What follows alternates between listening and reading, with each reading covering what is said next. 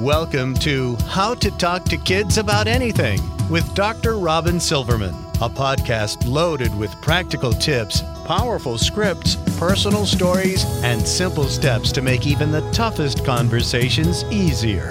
So get ready to get the information you need to make the impact you want from someone you trust, your friend, parenting expert, Dr. Robin Silverman.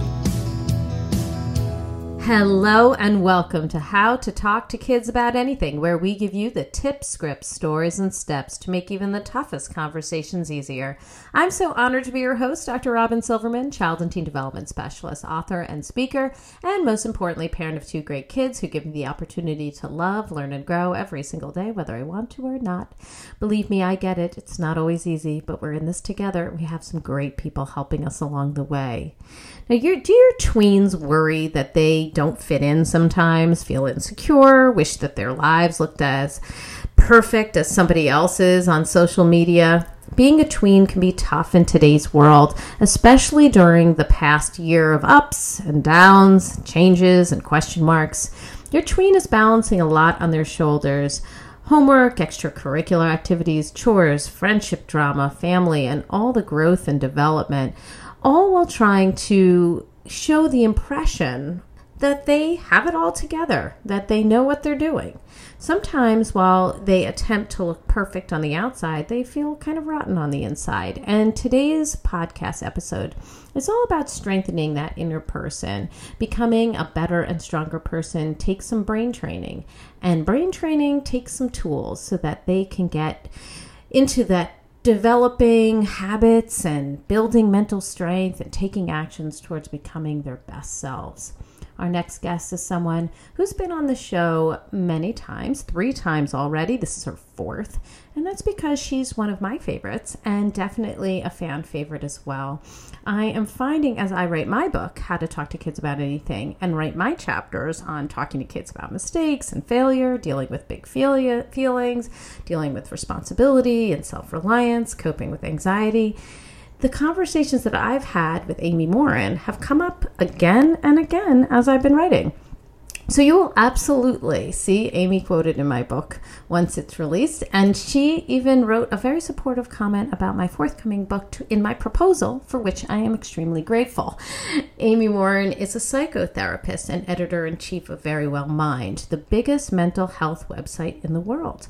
Her TEDx talk, The Secret of Becoming Mentally Strong, is one of the most viewed talks of all times with more than 16 million views. She's also an international best-selling author whose books on mental strength, including 13 Things Mentally Strong People Don't Do, have been translated into more than 40 languages. Her new book is entitled 13 Things Strong Kids Do, Think Big, Feel Good, Act Brave. Welcome back, Amy, to How to Talk to Kids About Anything. Oh, Robin, thanks so much for having me back. Well, I'm thrilled to have you. I love your new book. I read it cover to cover. I think it's going to be great for kids. I love how accessible it is.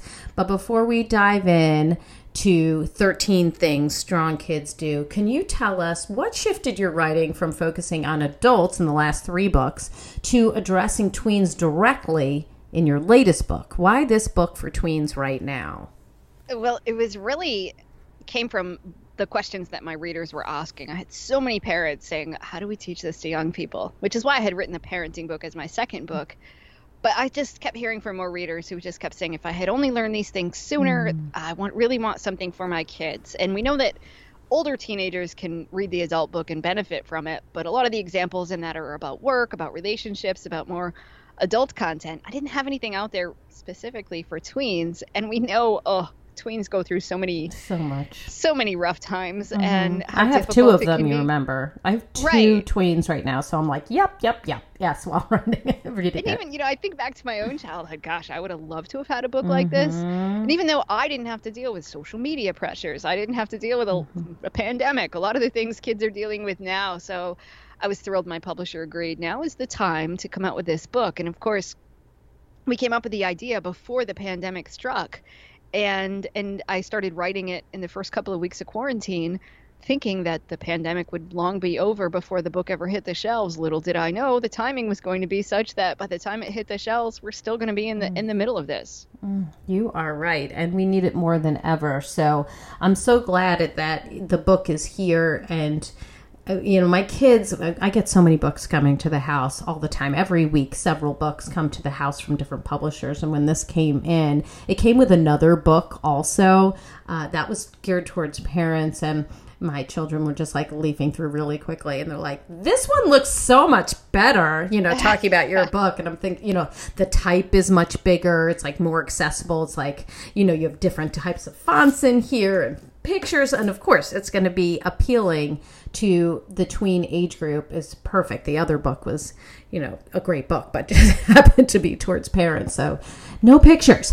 In your book, one of the themes that you look at, and actually it's really throughout, is on looking at your thoughts, your feelings, and your actions.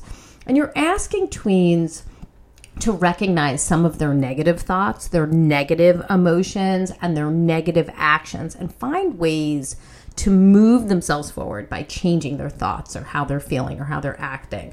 For example, in the first chapter, Strong Kids Stop Feeling Sorry for Themselves, you talk about dealing with sad thoughts versus self-pity thoughts, changing blue thoughts, which we've talked about before in a previous podcast, changing blue thoughts to true thoughts, and doing things that will change your mood. So can you talk about how these tweens who are dealing with so many frustrating situations, how they can change their thoughts, their emotions, and their actions in order to positively deal with those frustrating situations rather than getting buried by them? Yeah, I really wanted kids to know a couple of things. Number one is that their brain lies to them sometimes. So just because they think, oh, I'm the worst soccer player on the field, or nobody likes me, doesn't make it true. So I wanted every chapter to have exercises. How do you think differently? How do you challenge those negative thoughts? What do you do when you start thinking that way? So that you can think more realistically. And I don't want kids to walk into situations being overly confident, because if you think, oh, I'm going to pass that math test on Thursday, it's going to be so easy, you might not study. I want them to have a realistic outlook of, all right, the test is hard, but here's what I'm going to do about it. And then when it comes to the emotional part, I want kids to know it's okay to feel whatever they're feeling. It's okay to be angry. It's okay to be sad. It's okay to be embarrassed. But that they don't have to stay stuck in those emotions when they aren't serving them well. Right. Sometimes sadness helps them heal. Sometimes disappointment can help us learn to do better next time.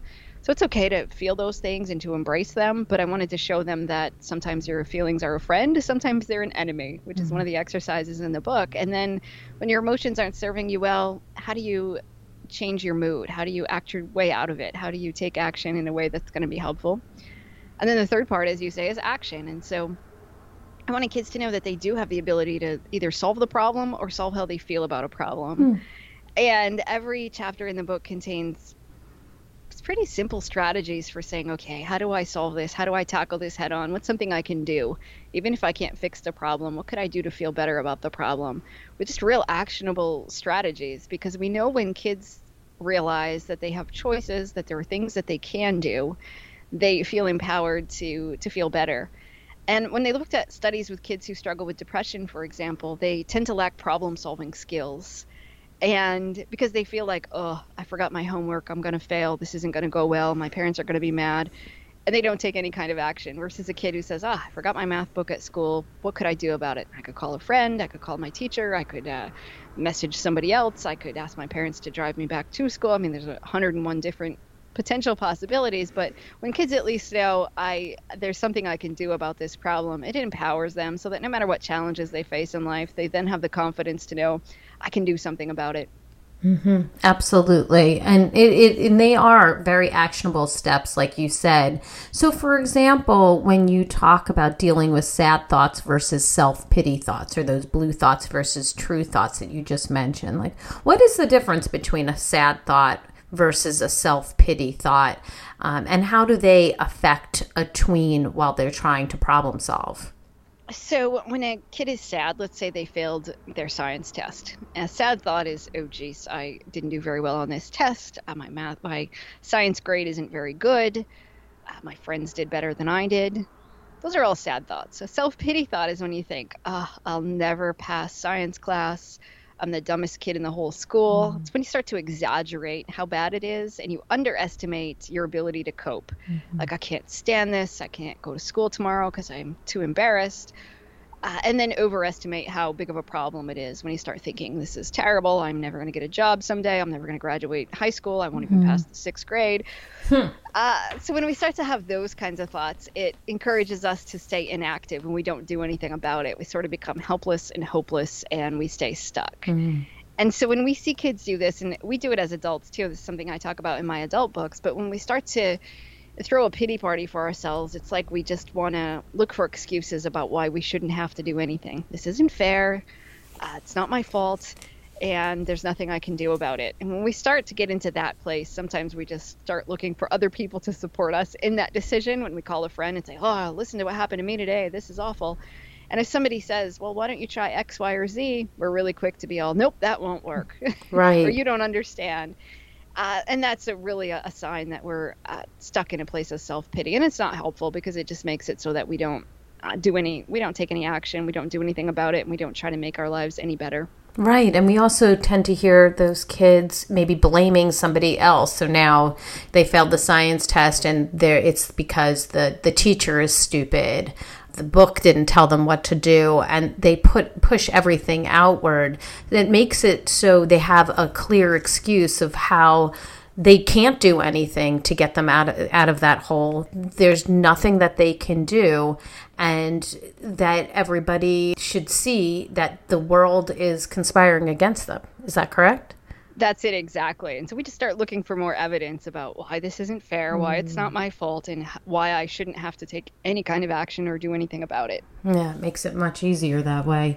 So you deal with friendship challenges in your book for a few chapters. It revisits itself throughout the book, and of course it does, because that's something that tweens deal with all the time.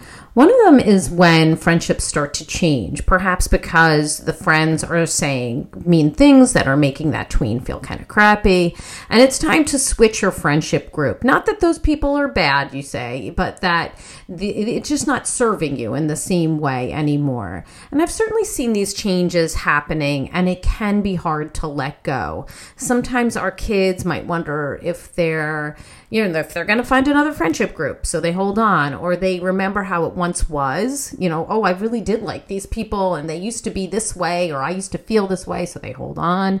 And they think their friends might be right, so, about them or the things they're saying, so they don't feel like changing friends, because why would that make a difference? So you talk about some strategies, such as coming up with a catchphrase, thinking before you feel so that you can recognize the good or bad criticism, and using empowering words that help you realize that only you have the power to choose how you feel. Ooh, that's something that I say often. Nobody else can make you feel any which way. So can you talk more about some of these tools to empower yourself as a tween and deal with those friendship issues that might not be serving us in the best ways that they once did?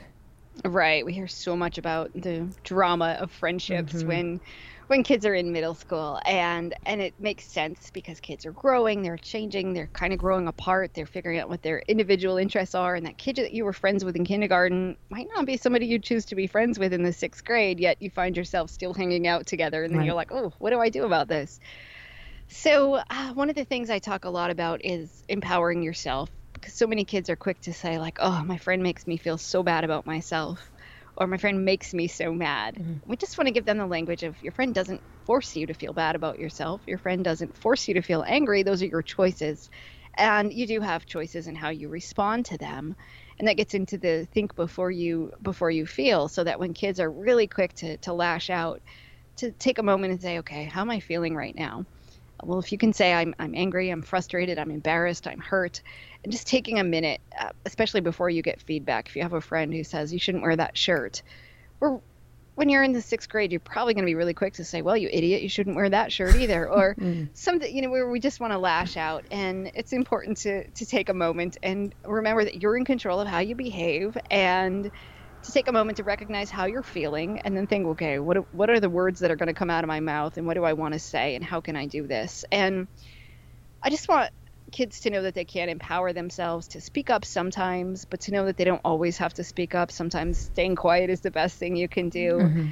And that when you do have friendship issues, that there are always solutions or things you can do, whether you choose to confront your friend, you choose to not talk to them for a couple of days, you choose to make new friends. There's so many choices, but kids, it's so easy to feel stuck, like, oh, I'm surrounded by these people, we don't get along, they make me feel bad, nobody else likes me. When I used to work in a middle school, that was the predominant issue kids always had when they came to talk, was friendship issues. Mm-hmm. And for a lot of them, it's the same story over and over and over again. And it was so disruptive because for kids, their friends are often their world. They're becoming such a huge part of their lives. And so to think, when you think somebody doesn't like me or somebody's mad at me or I can't do this because my friend will get mad, it's really tough. And so if we could just give kids some of these skills and tools right now, I think it empowers them to say, okay, I can set limits with my friends. I can say no sometimes. I can speak up for myself. And I can tell my friends what I want. And it really gives them opportunity to emerge as a leader rather than just a kid who follows all the other kids around. Absolutely. And it is really important for them to have some of these tools as they're growing and they're changing. And you talk a lot about change throughout your book. You know, this is a time of great change and they need to adapt to change. Sometimes change can be minor, like, you know, they had to switch a class or adjust to a change in the schedule that particular week. Other times it's, you know, more sweeping, like a big move to a different state. I did this with my family this past year during a pandemic, like a crazy person. Or it could be a divorce that can be tough on everybody. And you challenge kids to start using problem-solving steps. So if a child is dealing with a divorce, let's say, and the issue is that maybe the child feels that they don't have enough time with one parent anymore, they don't get to see them enough, how could they apply this steps idea of problem solving in order to cope with this change or address the change? Oh, good question. So STEPS is an acronym that really just helps kids. All right, when I'm uncomfortable with something, here's what I can do about it. And the S in STEPS is say what the problem is. So in this scenario, the problem is I don't get to spend enough time with one of my parents, or I feel bad that I don't spend as much time as I'd like. So then the T is think about possible solutions. So they might decide I could talk to the parent I spend more time with and let them know how I'm feeling. I could talk to the other parent. I could ask if I could split my time differently, or when I'm at that parent's house, I could ask if we could spend more quality time together. I just always encourage kids, see if you can come up with 5 potential solutions. Mm-hmm. They don't even have to be good solutions. It could be off the wall ones that you think will never work, but just see if you can come up with 5. And because often kids will say, that's impossible. I can't do that. But once they start going, they usually come up with 10, or it's much easier once they get started. And again, when we practice this skill, it gets easier over time. So that's the T. Think of some potential solutions. The E in STEPS is evaluate what's good and bad about each one. You take each of those examples and you say, all right, well, what could I do? Maybe asking my mom to spend more time with my dad isn't a good idea because mom will get mad. All right. Maybe I ask dad if I can come to his house on more than just Friday nights, and I ask if I could stay the night on Friday, or if I can stay over on Saturdays too. May or may not work. But just a way to say, all right, what's the potential good and bad of each of those? And then you get to the P in STEPS, which means pick one. After you evaluated the good and bad, go ahead and try one. So maybe you decide, all right, I'm going to talk to, maybe you decided I'm going to talk to grandma about this because I don't know which parent is going to be more receptive to this. So I'll talk to grandma about it and see what happens. And then the S is see if it worked. So you go talk to grandma and say, this is how I'm feeling. What do you think? And see if she has any solutions for you or a strategy, or maybe she'll talk to one of your parents. If it doesn't work, you find a different one to do. Mm-hmm.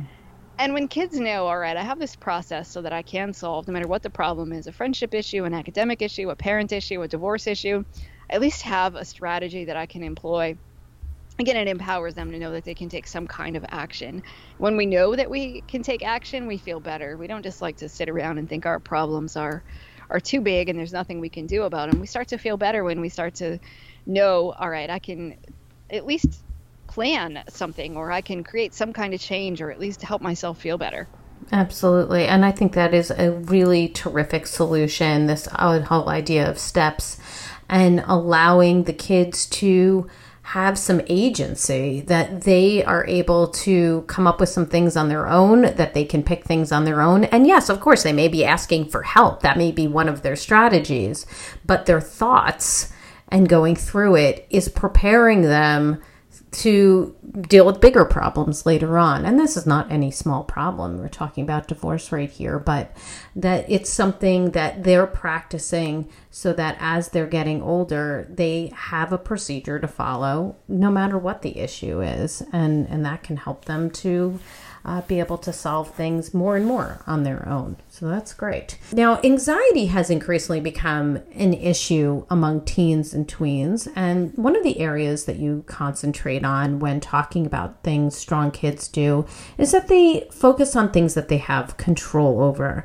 instead of ruminating, which is a big problem for this age group, but throughout life, but ruminating on bad things that could happen or that did happen in the past. And you talk about changing the channel to something better in your mind, scheduling time to worry, and charging your batteries.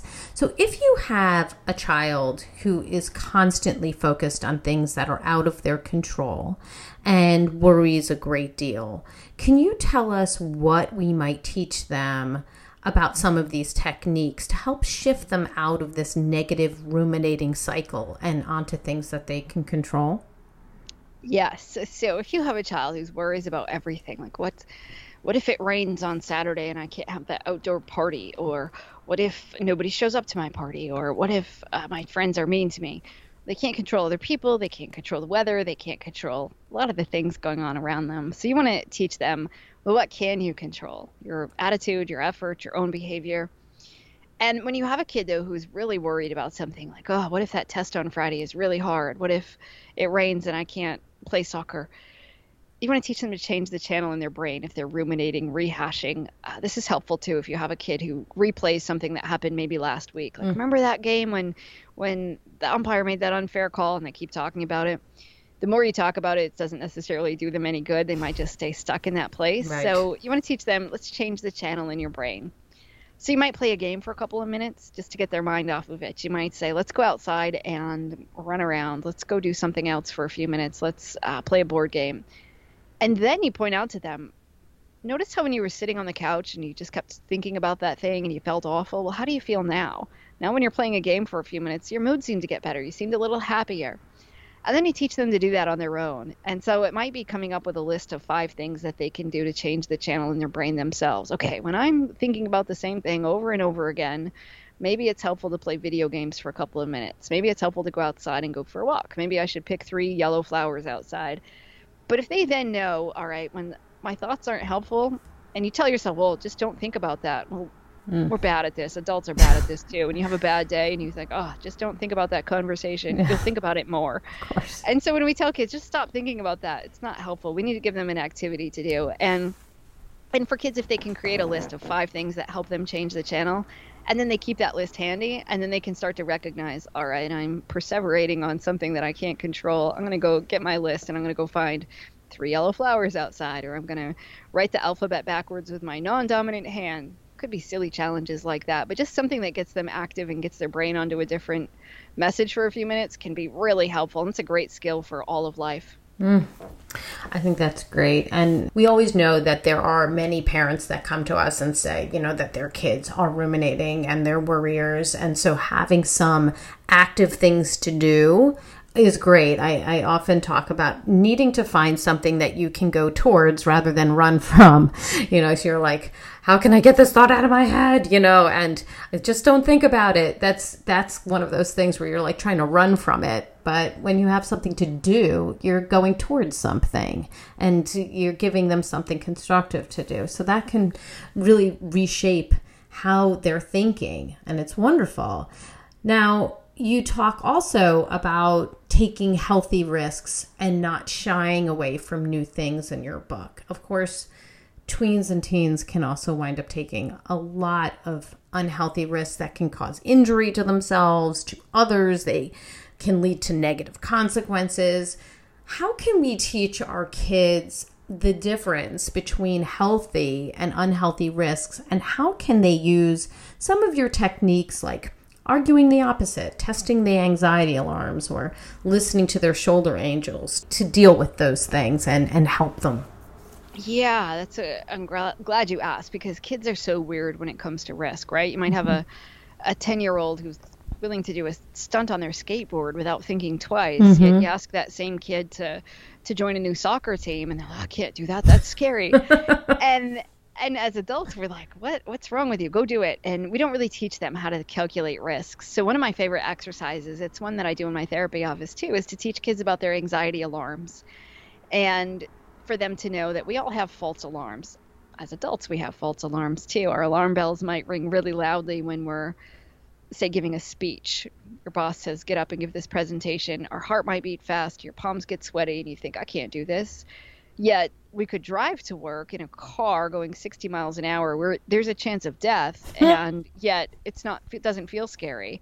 And yet getting up and giving a speech might feel as though you're in a life or death situation. Kids do the same. A stunt on their skateboard might not feel scary, but yet something that does feel scary, like going someplace new, meeting new people, might put them in a state of panic. So we need them to know, okay, sometimes your anxiety alarm doesn't kick in when it should. When your friend says, hey, I dare you to jump off that bridge, and it should kick in and say, hey, that's a bad idea. But there's other times when your anxiety alarm bells ring a little too loud and they're telling your body starts to panic, even though it doesn't need to. That getting up in front of the class to present your science fair project is not a life or death situation, but your body might react like it is. And so it's important for them to be able to step back and say, is this safe or is it not safe? And if it's a safe situation, like going to a new soccer practice or getting up in front of the class, that even though their body's reacting as if it's life or death, they can still take those risks anyway. And if we start teaching kids that from a young age, they'll learn, okay, how do I calculate this risk from a logical level? And how do I recognize that just because something feels scary doesn't necessarily mean that it's actually risky? Yes, absolutely. And what is this arguing the opposite idea? How do we use that for risk-taking? So often, if you have a kid who comes to you and says, oh, I'm going to embarrass myself at my dance recital, as parents, we're quick to say, oh, no, honey, you're going to do great. And then they sort of learn to depend on us. Like, okay, when my anxiety alarm's ringing loudly and I'm thinking all these catastrophic things, I just go to mom or dad and ask them for the truth. We don't want them to always depend on us to regulate that for them. We want to teach them that they can do that for themselves. And one strategy is to teach them just to argue the opposite. So when you think, oh, I'm going to embarrass myself at the recital, or I'm going to be the only kid who doesn't get any points in the game, argue the opposite. What might the opposite be? I'm going to get the most points in the game, or I'm going to completely crush this recital. I'm going to get an A+ on my test. And while that might not be an accurate statement, it just helps them to realize, all right, there's more than one possible reason for this, or there's more than one potential outcome, and that their brain is only dwelling on the worst case scenario. Or if you have a kid who sends a text message and their friend doesn't reply and they automatically think, oh, they must be mad at me. Well, that's one potential reason, but what are some other potential reasons? Maybe they're busy. Maybe their battery's dead. Maybe they haven't checked their phone today. Just for kids to know, okay, I can think of 101 different reasons, and when I do that, it just reminds me that the first thing my brain came up with isn't necessarily a fact. It's a very good point. And what I often find, having tweens myself, but also talking to this age group, is that when we provide the answer, like, oh no, you're going to do great, they can argue against that until they're blue in the face. But when they come up with it on their own, that is much more likely to have teeth.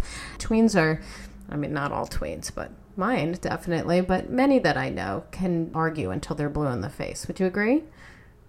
Oh, absolutely. And just like you say, we want that other voice to come from them so that they can learn, all right, how do I reframe my own negative thoughts? How do I talk back to this voice myself?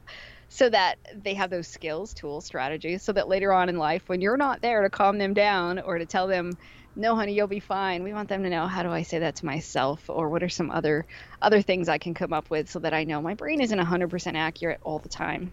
Yeah, I remember in one of the chapters, you cite some research about saying your name and whatever you wanted to say related to, like, no, Max, I think it was, you're going to do great. Can you tell us a little bit more about that, like, extra facet that if they say their name along with the encouragement, that it can really stick and help? Yeah, it sounds simple. That sounds so simple. It almost sounds like it can't be true, but in our own heads, we either say to ourselves, like, oh, I'm such an idiot, or maybe use you, oh, you're such an idiot every time you mess up. But there's something that takes a lot of the emotion out of it when we call ourselves by name. So if I were to say, okay, Amy, just get up there and do your best.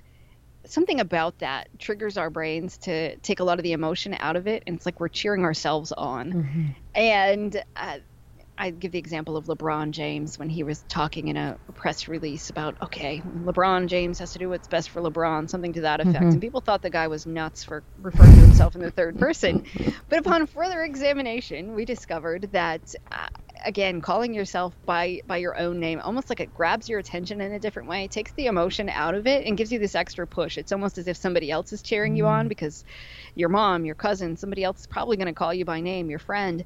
And so when you call yourself by name, it's like it grabs your attention a little bit more, and you can give yourself this little pep talk. So if we teach kids, call yourself by name and then give yourself a little pep talk, it comes from within, and they don't then rely on us to always be like, no, Max, you've got this. And then they can say that to themselves. Yeah. And that is really encouraging. And tweens have so much to offer. They're really growing and changing, and they can surprise you in such beautiful ways. Now, we know that tweens and teens and really, I would say many adults, including myself at times, can be prone to comparing themselves to others. And when we do that, we often come up short because we are, not to be cliche, comparing our everyday to somebody else's highlight reel, or as you say in the book, comparing our inside to somebody else's outside that those people are choosing to show to the world. So when it comes to being envious of how someone looks or how popular they are or what they have or how skilled they seem, it's easy to feel inferior and to lose confidence and to imagine that they have it all together and we don't. So we often focus on these comparisons when dealing with body image, I would say, is one, as well as when we're dealing with other facets of tween and teen life. How good they are at a particular sport, how academically inclined they are, how artistic they are. How do we talk to our kids about these comparisons and how detrimental they are? And also how we can help them to realize that we aren't seeing everything. This isn't a competition, and act, and as you say, act like the person you want to be rather than focus on what's lacking. Yeah, again, this is a tough one, even for us adults. Yes. We look at social media and we think, oh, that person has more money than I do. That person has a happier life. That person looks better than I do. Of course, for tweens, it's tough, extra tough, because they're looking around at all of these people who are just putting their best foot forward. We know that social media is so fake so often. Mm-hmm. And yet they're buying it all like, oh, this person never has any problems. This person's life is wonderful. So we just want to, first of all, educate them on knowing, all right, this isn't necessarily reality, and that they can look at other people more like opinion holders rather than competitors. So if somebody they know is doing well, it doesn't necessarily take it away from them. Or the other kid in the class got an A+ and you got a B+. That doesn't mean that you can't still get an A+ on the next test. There's plenty of A+ to go around. But that you might be able to learn from that person. It's not that they're better than you are. It's not that they took something away from you. It's that perhaps they have some skills, some knowledge, some tools that you could learn from. Mm-hmm. And when kids can look at it like that, they're not jealous anymore, and that they can then start to celebrate other people's success. And that's hard to do. But when they do that and they realize, gee, I really like it when people are happy for me, but I can be happy for other people too. And if I want to be a happier kid, I have to act happier. And sometimes it's about changing their behavior first. Or a kid who says, I want to be confident, you don't just sit on the couch and suddenly get granted confidence. Sometimes you have to go out there and say, what would a confident kid do? They would look people in the eye. They might shake their hand. They might say, it's great to see you. If they act that way first, the feelings often follow. So it's really about teaching kids, who do you want to be? And it's not about saying, I want to be like my best friend. It's like, how do you want to be your best self? And what would that look like? Would you be a more confident person, a happier person? Would you be a smarter person? And then to just start practicing those things. And when they keep their eyes on their own lane, they're less distracted by what's going on around them. Yeah, and I know that in your book, you also provide some perspective, which I think is really important through the story, but that sometimes we wind up thinking somebody has it all together when, they're falling apart in a whole different way. And when we feel like, oh, we can't be happy for them because, they did so well on this and I didn't, or they seem to have all the friends or everybody, loves that person and they have, a boyfriend or a girlfriend or whatever it is that they are coming up with. And then you come to realize that that person has struggles too. That person is dealing with the divorce, like in your book, or they have some other challenge that you may not have ever known about. And that can really help. How can you bring that into the conversation with your tween who may feel like they're constantly comparing themselves to somebody else? So sometimes it might be as simple as saying, okay, when you find out a celebrity maybe has a problem, we know a lot of celebrities these days are stepping forward and talking about their struggles with mental health, or that they've had problems, or maybe there's a tween celebrity whose parents have gotten divorced. You might have those conversations with your kids, and then you might look at that person's Instagram profile together and say, based on this, would you ever know that this person is struggling with these problems? Just to show kids, okay, this isn't necessarily reality, that the pictures are always about Disney World or living in a mansion. And behind that, there are problems. We just don't see those on social media. Or for kids to know, too, that the other kids in their class, maybe the most popular kid, or the kid who seems to be the smartest, probably has a lot of the same feelings, the insecurities, the struggles, even though they might not look like it. You just don't know it. And having more of those conversations with kids, I think, can be eye-opening, because as a therapist, I have a revolving door of kids who think, I'm the only one who's insecure, nobody else understands what I'm going through. And if only they knew that they're actually the fourth kid in a row who said very similar things, and that they have very similar experiences, it's just none of them talk about it. So if your kid is saying those things, what would you say back to them? So it might be a matter of explaining to them, or even asking questions like, do you think so-and-so has never felt insecure? Do you really think that this other kid maybe is happy all the time? What would be wrong with being happy all the time? What would happen if somebody actually were happy all the time? Well, you have to be sad sometimes to enjoy being happy, or just to open the door to conversations. And I think asking questions is one of the best things you can do. Like, do you really think that that's the case all the time? And most kids can then be like, well, no, probably not all the time. Just as a way to open the door to conversation. And do you think other kids maybe feel the same way you do, but they just don't talk about it? And I think when kids have those conversations and they say things out loud, it becomes a little more real to them of, all right, it's unrealistic to think somebody's happy all the time. Right. And we're privileged to know how we feel all the time. Right? Exactly. We know all of our feelings. We just don't know everybody else's. And you describe an activity, or really a way of framing things, with this shoebox idea of what's on the inside and what's on the outside. Can you explain that to our listeners? Yeah, it's one of the funner activities I do in my therapy office, where I'll ask kids to take a shoebox and put on the inside of the shoebox how they really feel on the inside, and then to put on the outside of the shoebox something that represents how maybe they show themselves to the outside world. So sometimes we use magazines, they'll cut out pictures, or we use different ways that they can express themselves. Some kids draw, some kids write little poems. And then we talk about, well, would your classmates be surprised at what's on the inside of your shoebox? Because it might be like, well, I'm scared of the dark. I feel really bad about myself, or I'm embarrassed about the size of my nose. Whole list of things are pictures. And then on the outside of the box, it's often like a picture of a cat, or a picture of things they like to do on the weekends. They play soccer, they play basketball. And we talk about the difference between the inside and the outside, what they show to other people versus how they feel. And then we talk about who are the people who wouldn't be surprised to see on the inside. Some kids might say, my parents really know this, or I have a best friend who knows this. But beyond that, they could say, yeah, my teacher doesn't know. The kids that I don't really sit with at lunch would have no idea that I feel this way. So we talk about, okay, so only a couple people realize this about you, if anybody. Some kids say, yeah, I've never really told anybody that I struggle with this. Then we say, well, what about other kids if they had a shoebox? Do you think that you're just seeing the outside and maybe they have something different on the inside? And for a lot of kids, that's really eye-opening for them to realize, oh, yeah, I don't share what's on the inside with all the kids at school either. So maybe the other kids are experiencing something similar.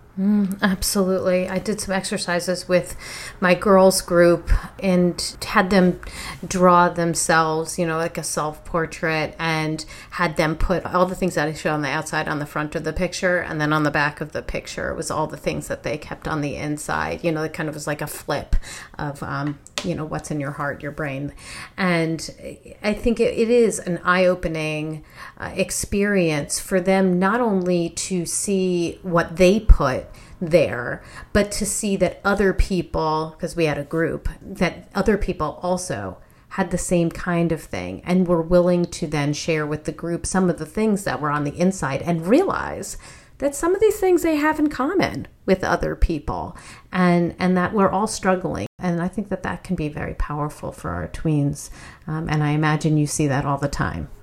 Definitely. I like the idea of doing that with a group when you have the luxury of doing that, because I think kids are like, oh, yeah, gosh, we experience a lot of the exact same things, but we've never had this conversation before. Exactly. That's one of those powerful things. Now, when setting goals, which, of course, is an important thing that strong kids do and strong adults do, many kids might give up before they get to the finish line. And a question that I often get from parents who are listening to this podcast has to do with frustration because they keep putting their kids in different activities. I just got one literally a week ago that was talking about how is it that I keep putting my kid in an activity that they say that they want to do, but then it gets tough, or they've gone once or twice, now they want to quit. So you talk about writing yourself a kind letter, writing reasons to keep going, creating measurable goals. So how specifically can we help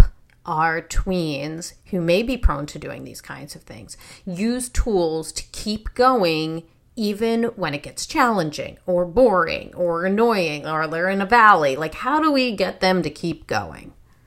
Oh, good question. So out of all of the 13 things, we polled parents and found that persistence is the number one thing that kids seem to be struggling with. Mm-hmm. And parents are saying this has gotten worse since the pandemic started. Yes.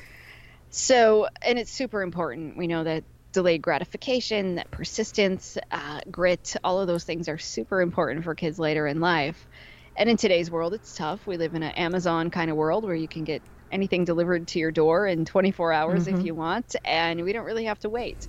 But yet, when your child wants to learn how to play a new musical instrument, or they want to get better at soccer, or they want to figure out how do you get better grades in math, it's not going to happen in 2 hours. They need to practice.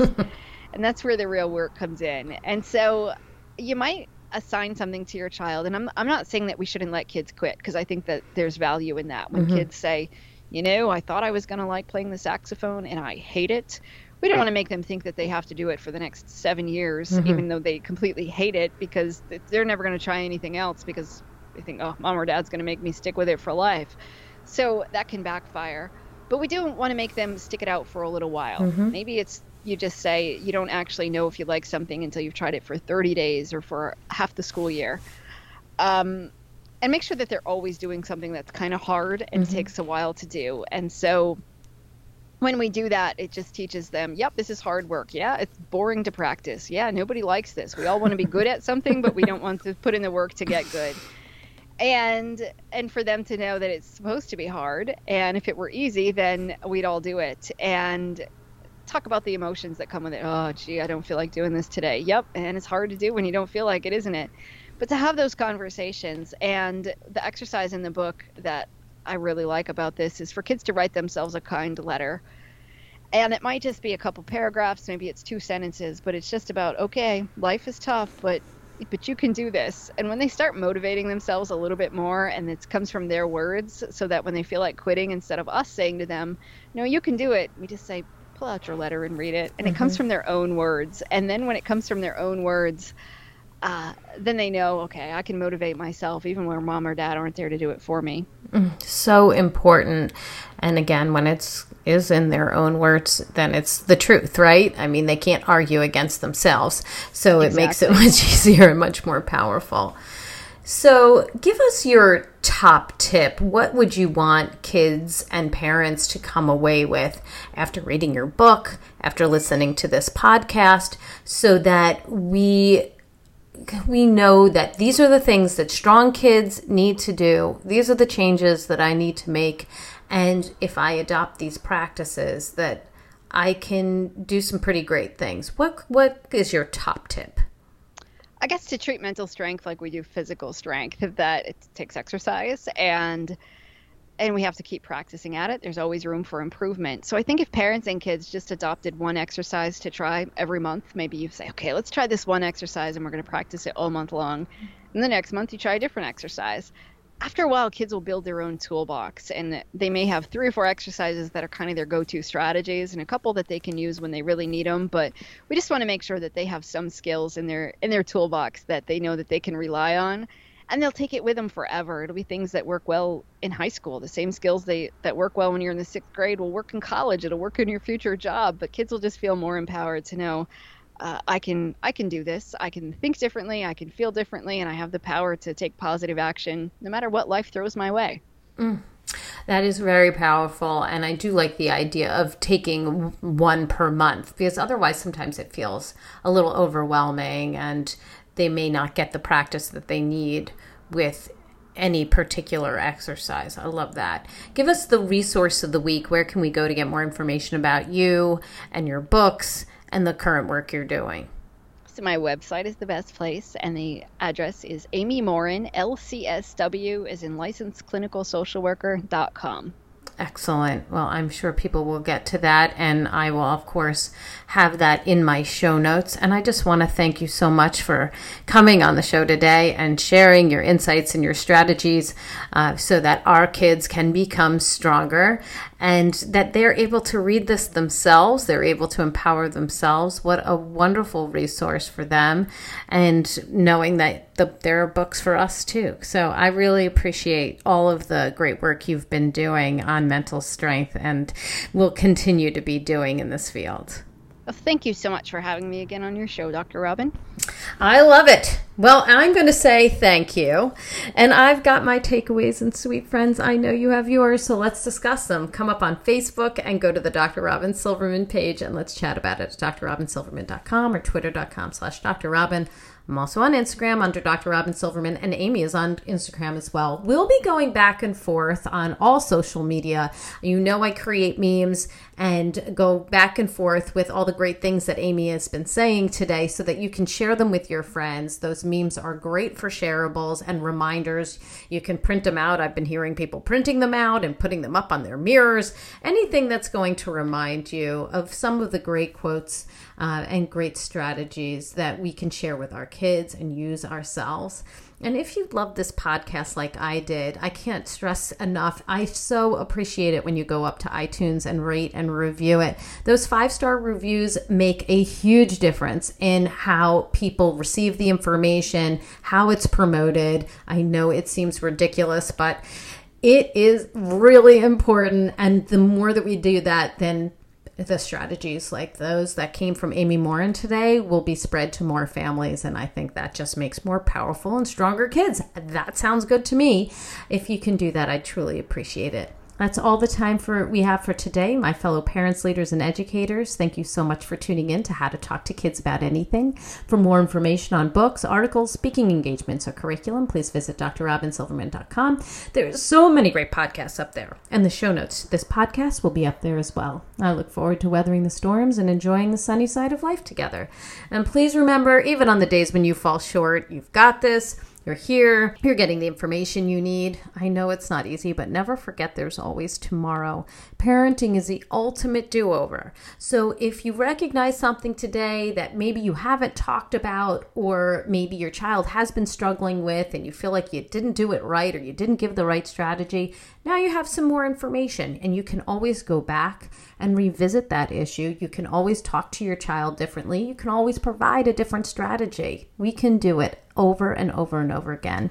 I see you and I'm right there with you. And as there are moments when we doubt our know-how, our choices, and our sweet sanity, please know that you are 10 times the parent you think you are. Until next time, this is Dr. Robin Silverman with How to Talk to Kids About Anything. Please tune in again and keep connecting through conversation. See you next week. You've been listening to How to Talk to Kids About Anything with Dr. Robin Silverman. For more information on books, articles, speaking engagements, or curriculum, please visit drrobinsilverman.com.